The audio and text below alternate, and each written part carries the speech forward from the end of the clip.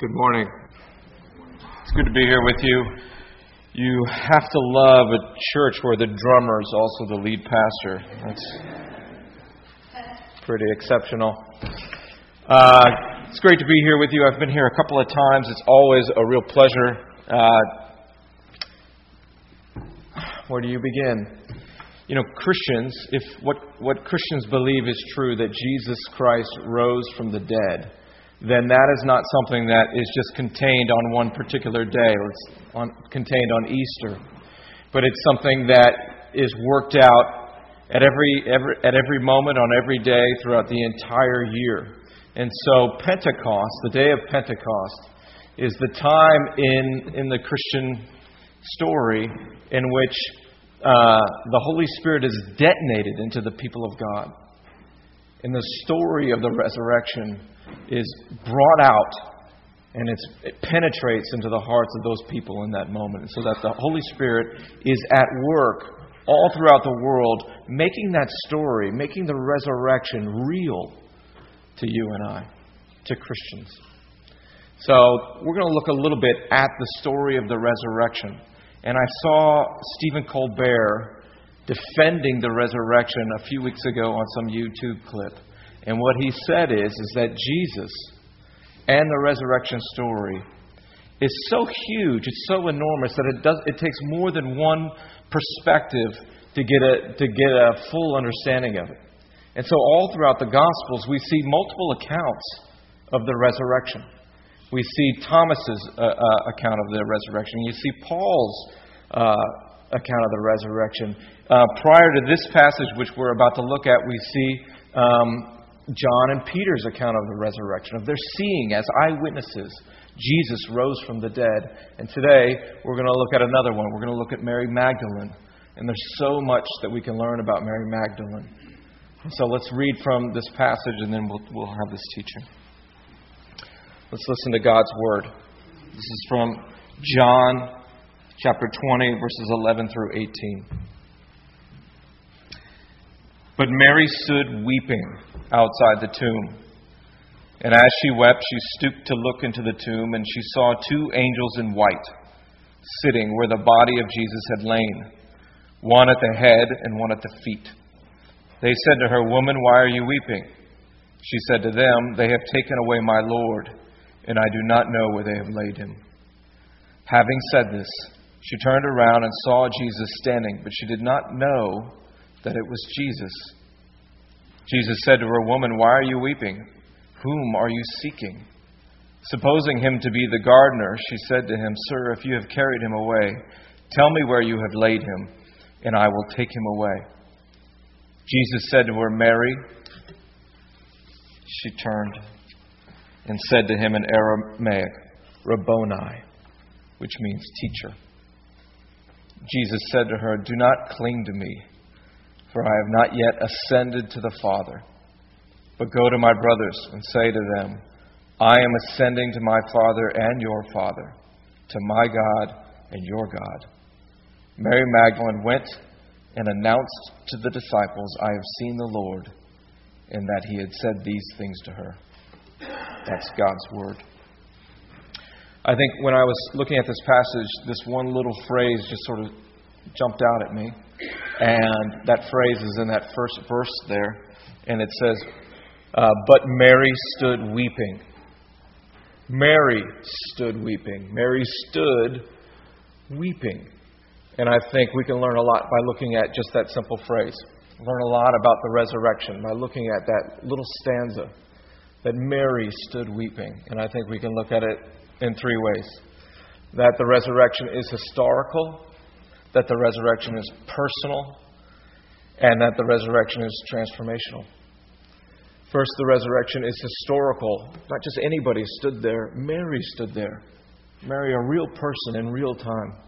Someone just like you and I. It's personal. Mary stood there. And we'll unpack that a little bit more. Why she stayed. Why she stood. And then that she stood weeping. That the resurrection is transformative for us. That it transforms all the great things in our life, and it transforms all the terrible things that happen in our life too. So, The resurrection is historical, it's personal, and it's transformative. First, historical. The resurrection is historical. This is exactly what Christians have always said. We bank on this. We stand on this. This is not just something that makes us feel better, helps us get out. It's not convenient necessarily for us. But the resurrection is historical. And my wife and I, we've taken part in this, I guess you'd call it a learning group. And she and I are the only Christians in this group. And there are a bunch of people that have become friends of ours, and they really love the story of Jesus. It makes them feel good. It brings healing into their lives in some way, and they're really curious about it. They want it to be true. But from first to last, each one of them would say, I don't know if I can trust the Bible as a historical document. Did this really happen? And I came across this book, and the book is called Truth Matters. It's called Truth Matters, Confident Faith in a Confusing World. And I like this book a lot because, on one hand, I like it because it's written for high school students. So it's very easy to understand. No offense, guys. But the reason it's written for high school students is because there's a trend. And maybe this was your experience, that when you grew up perhaps maybe in a Christian home, you had a knee-jerk positive response to Jesus, but when you went off to college, you took Religion 101, and you started hearing things about how the Bible came about. You started hearing things about the history of the Christian church, and the bottom drops out of your faith. And so these guys, these New Testament scholars, there's 2 or 3 of them, so I won't name all of them, they put together this book as a response to some of these things that come out, some of the facts that you would hear. And the first one that they address is that there are no original autographs of the New Testament writings. They're only copies. And they said when students hear that, they just say, I can't believe this. And so let's just talk about that for a second. That the New Testament documents that we have, that they're only manuscripts, they're only copies, they're not original documents. When you look at any work of antiquity, Homer, Tacitus, Aristotle, Plato, all these people that we know and love and so much of Western culture has been built upon, we are only looking at copies. We have no original documents of those particular writers that we trust. And so this learning group that I'm in, we started sort of doing this survey of these particular writers, and we came across this survey that said this. It said that Tacitus, he wrote in the 1st century. The earliest manuscript that we have is from 1100 AD, which is a 1,000-year gap between when it was originally written and the manuscript that we actually have. And we have 3 manuscripts of Tacitus' work. Plato wrote in the 5th century BC. The earliest manuscript that we have is from 900 AD. That's a 1,200-year gap. And we have 7 manuscripts to work from and to learn from. Aristotle wrote in the 4th century BC. The earliest manuscript we have is 1100 AD. It's a 1,300-year gap. And we have 20 manuscripts to work from and to learn from. Now let's compare that to the New Testament. Oh, let me say this first. As you can see that if you were listening, I hope so, you would notice that we have actually a relatively small amount of material from which to glean and to trust, right? But everybody, every smart person, all the academia would look at those documents and say, these are verifiable ancient documents. We trust them. So let's look at the New Testament. When we look at the same criteria in the New Testament, we see that they are written somewhere between 20 and 100 years after the original events, within the lifetime of the people for whom they are about. Okay? And the number of manuscripts that we have dating back to as early as the 2nd century is 5,600. It's an astounding number of manuscripts. Right? The New Testament is the gold standard for books of antiquity. It's the gold standard. I don't know what else I can say. And so you might say, okay, well, 5,600 manuscripts, that's a lot. But what if they're corrupted? What about all the compromises, perhaps, that are in there? What about dropped words and added words, or dropped phrases and added phrases? What about personal scribal additions? And that's a really good point. But let's do this thought experiment. At my church, coincidentally, there are about 5,600 programs that go out every Sunday. There's about 5,600 people that attend Redeemer Presbyterian Church in New York City. And so about 5,600 programs go out every Sunday. And we take those programs and our fingerprints get all over them. We take notes on the sermon in them. We write notes to each other in them. Okay. So let's just say that from the pulpit we also gave an assignment. And that assignment was this. We'd like you to blot out 5 words or phrases on each of those pages in that program. Okay? And then we'd collect them all at the end. And we'd spend weeks going over them. Now, assuming that not all 5,600 people would have blotted out the same 5 words and 5 phrases, we could compare them one to another. And not knowing what that original program actually was, we would know beyond a shadow of a doubt what was actually said in that original program. So in one program, maybe it says, "And Jesus Christ was Lord." And maybe 20 people blotted out that phrase. But then you'd have over 5,000 manuscripts that filled in the blank. And you would just find that all over the place. And so, in a way, every Christian would want to have the autographed original document that Mark wrote. But we don't need it to know exactly what Mark said.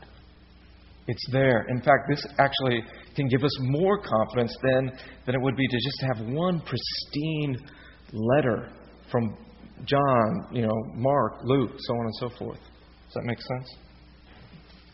So the New Testament is the gold standard for books of antiquity. And as a group, as we were looking at these things, we began to realize a couple of things that has implications. The first is that if you can't trust the New Testament as a historical document, then you can't trust Homer or Aristotle or Origen or any of these other people. And nobody wants to go down that path. We love these books. For different reasons, we need that history too. So we don't want to go down that path. The second thing that we learned was that that's an astounding number of manuscripts to put out. That takes a lot of time and a lot of energy. It was very expensive to do. You had to be very calculated to put all that stuff together. And why would somebody do that? What could they have possibly seen that would make them take their whole life, whole communities, and say, this story has to go out? They must have seen somebody rise from the dead. They saw the truth. Third, we also, as this group of non-Christians primarily, said we have to admit that there are reasons that we don't want this book to be historically reliable. Because it's very inconvenient for us. If Jesus rose from the dead, then that means that changes my afternoon. Maybe it changes where I'm going to eat this afternoon. It changes what I'm thinking about right now. It changes worship right now for us. If Homer wrote the Iliad or Plato, whatever is in Plato's Republic, whatever political advice he gives, it doesn't have a lot of implication for us right now. But if Jesus rose from the dead, it means everything. It means He's Lord. And we have to lay everything down at His feet and call Him King. Right? So, there's some external evidence for the resurrection. I think it's important in a way to put that forward, because if we don't even begin to trust this as a historical document, how do we begin to be moved by what happens in the story? What happens to Mary? Let's look at Mary. Mary, this is Mary Magdala. Mary Magdalene. She's from the town of Magdala. There's a lot of Marys in the Bible. But Mary is from the town of Magdala. And she's an odd person to put in as a character witness in the New Testament, in a story in which you were trying to build a movement. You're trying to build upon something. Mary is from the town of Magdala. If you know anything, and Magdala is, nobody knows anything about Magdala. Magdala was a boom town. Magdala was kind of like Dodge City. It was fast. You went there for one reason, because you had money and you wanted to spend it. And if you were a single woman living in Magdala, then chances are that you were a prostitute. Now, we don't know that for sure about Mary Magdalene. But it has come down that she was a person of questionable character. The second thing we need to know about her is that Jesus removed 7 demons from her.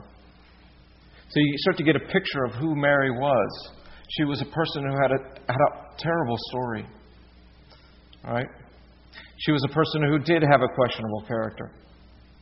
And she's a person for whom Jesus came in and changed that story. And when it says that this is Mary Magdalene, what you need to know is that that's a footnote for us. It's a footnote for the people of the first century, because they would go, oh, that's Mary, she's from Magdala, and I can go to Magdala and I can ask people about her. And I can verify if this story is true. Now, if you're a prostitute, or I don't want to say that, if you're a person of questionable character, if you are a person who's had 7 demons, then everybody in the town knows who you are. Your reputation has gone far and wide. And it wouldn't take a whole lot to come into that town and start asking people about Mary and have them say, do you know what she became? I knew her when she was that. Man, I don't know how to explain it. That's why she's in here. She's a verifiable eyewitness. So, the first point, the resurrection is historical. You can trust it. You can stand on it. Second thing, the resurrection is personal. Mary stood weeping. She stood. Right before this passage, Peter and John both come to the tomb. And they both look in different ways, and you could preach sermons on both how they experienced that moment. But what's interesting is that they come out of the tomb and they leave without saying a word to Mary.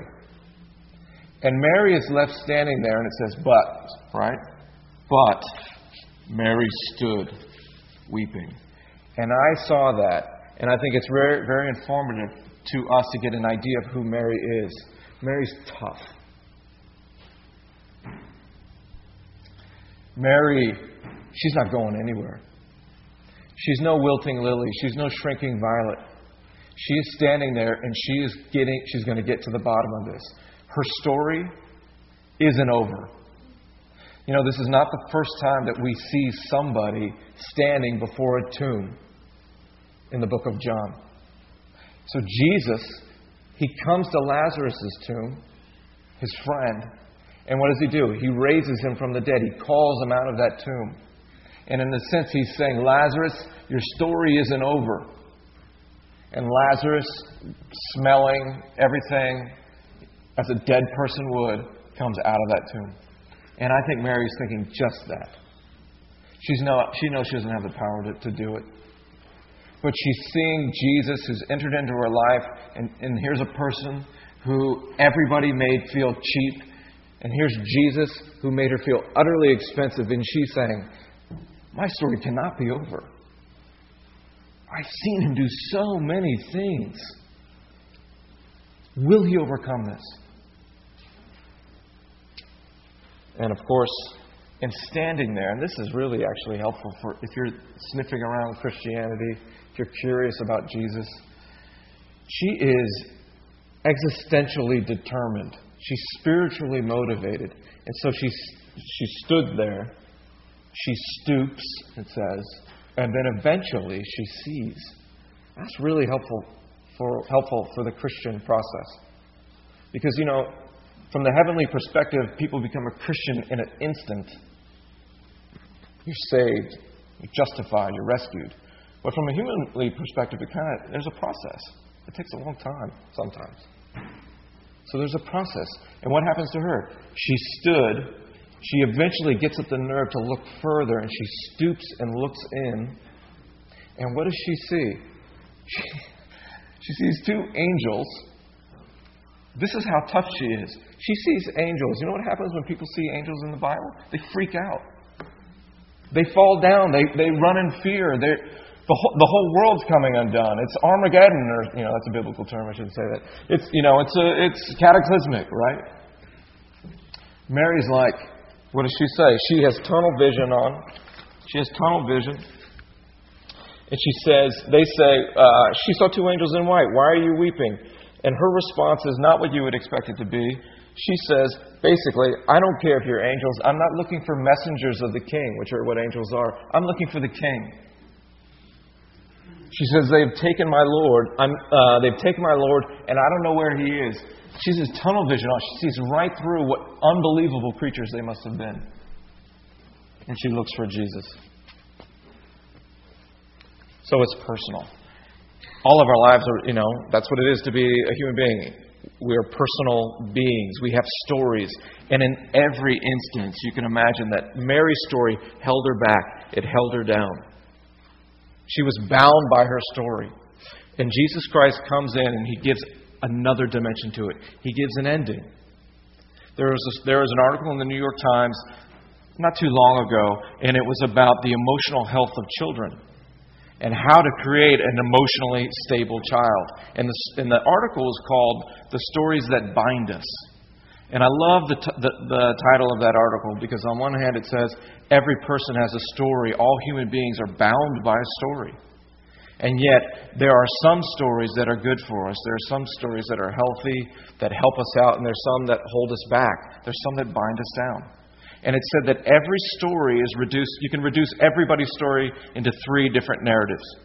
There's the ascending narrative, which says that it basically goes like this. Son, I came here with nothing. I worked hard. I made a name for myself. And now you. And then there's the descending narrative. And the descending narrative says, honey, sweetheart, we had everything. And tragically, we lost it all. And now you. And then the third narrative is what's called the oscillating narrative. And that's a narrative that goes up and down.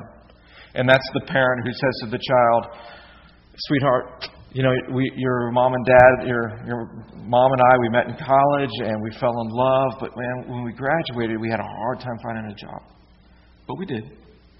Then we got pregnant and we had you. And then we lost a pregnancy. Your uncle, we've loved him, but he's been in and out of jail. We've had a house burned down. Your grandparents are pillars of the community. So you see, it's a story that's full, right? There's all kinds of details. It's good and bad. And that creates an environment for any person, but a child, to grow up in and see that they will persevere. Things will happen. Right? They'll be okay. But if you're listening to those narratives and maybe you're putting yourself into one of them, you're saying, that's mine. You all have to admit, they're lacking something. They're lacking an ending. Because in each one of those, every person is going to face something that they cannot overcome. And that's death. And the gospel is one big story about saying, there's a fourth narrative out there you need to know. And that's the story of hope. That's the story of redemption. That's the story of Jesus. And from beginning to end, the whole Bible tells 66 books from Genesis to Revelation. It's story of four stories in one. It begins with an ascending narrative, right? We started with nothing, and we became great. We rose to great heights. And then what happens? There's a descending narrative. The fall of mankind, Adam and Eve, when they chose to be in rebellion against God, they tragically, regretfully lost everything. And now you and I, we live in this world that's of wonderful things and woeful things, and we can't make heads or tails of it. But each and every one of us is longing for a hopeful ending. That's why one author, he says, you got to have hope. Without hope, life is meaningless. Without hope, life is meaning less and less. Or the Reverend Martin Luther King Jr., he says, we must accept finite disappointment, but never lose infinite hope. So let me really quickly just apply what infinite hope looks like in those 3 narratives. If you grew up in an ascending narrative home, then you get the living hope. You get the story of redemption into your life. And you say, yeah, I grew up in an environment that was a pressure cooker, that I had to succeed. And though there was love there, it often felt conditional upon my achievement. And if you have the narrative of hope there, then that means that you're inspired to really work hard, but you're free to fail. Because the love that's in your life, the true love that's in the world, is giving you an identity outside of that works-based relationship. The descending narrative. Say you've lost everything. Say you never had anything. Say you're always swimming upstream. Say you will never, ever have anything in this world. When the story of redemption comes in and says, that comes in, that places an identity on you that nothing can touch. No matter how awful your life is. There are people that are born in this world, and there's never a hope, obviously, that they're going to do anything in their life except die. Suffer and die. Right? That's the world we live in. But the narrative of hope can come in and transform that. The oscillating narrative. What I like about this, because this is sort of my story, I fit into this narrative. There's been wonderful things that have happened to me, and there have been woeful things that have happened to me. But the narrative of hope comes in and it protects me from myself. It protects me from thinking that this world is all about my personal happiness. That this world is all about my next career move, the relationship that I'm in. It protects me from being narcissistic. That the world is so much bigger than myself, and it gives me purpose. Mary was given a purpose in this story. She says, "Go and tell." Jesus says to her, "Go and tell my brothers." And of course, that's the purpose of every person who comes to faith in Jesus. The world is bigger than yourself. Briefly, we'll move into the third point. So the resurrection is historical, it's personal, but it's also transformational.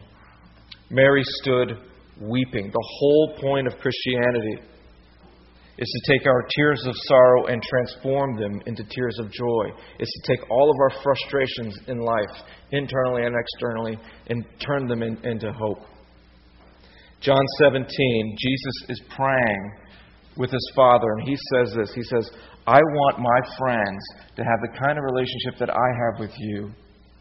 I want them to have that. I want them to be so united to you that they trust you the way that I do, that they're moved the way that I do, that they have the joy, the peace that I have. I want them to have that too."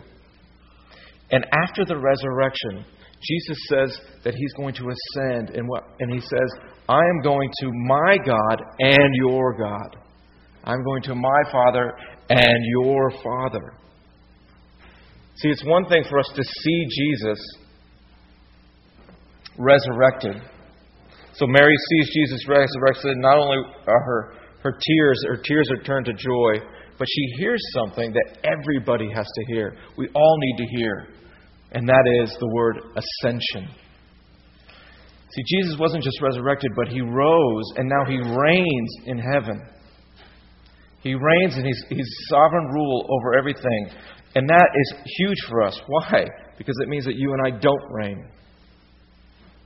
And it means that all the people that we don't want to reign in this world, all the despots, all the people that are completely selfish, they don't reign either. But Jesus does. In Acts 2, when it says that this same Jesus is coming back, I think that's one of the most beautiful little snippets in all the Bible.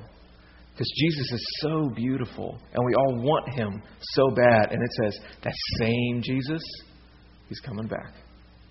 But the same Jesus is also reigning.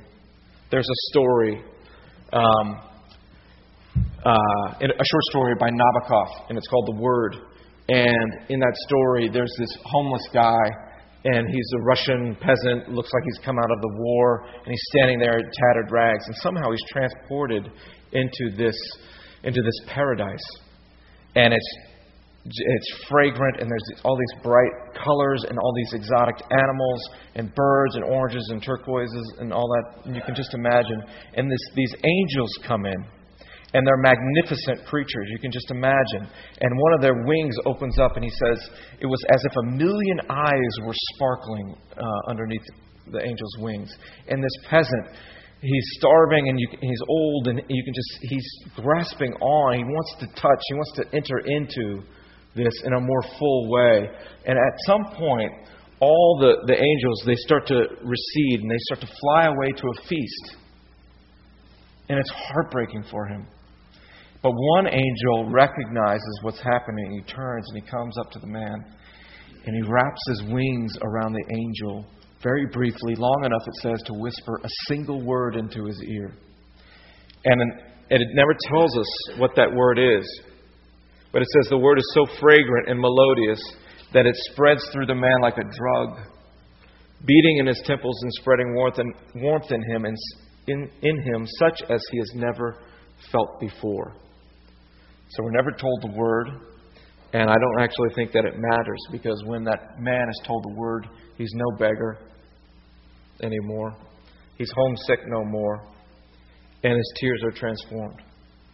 And I think for us, when we look at this passage, that word is ascension. Jesus has ascended. So, next steps.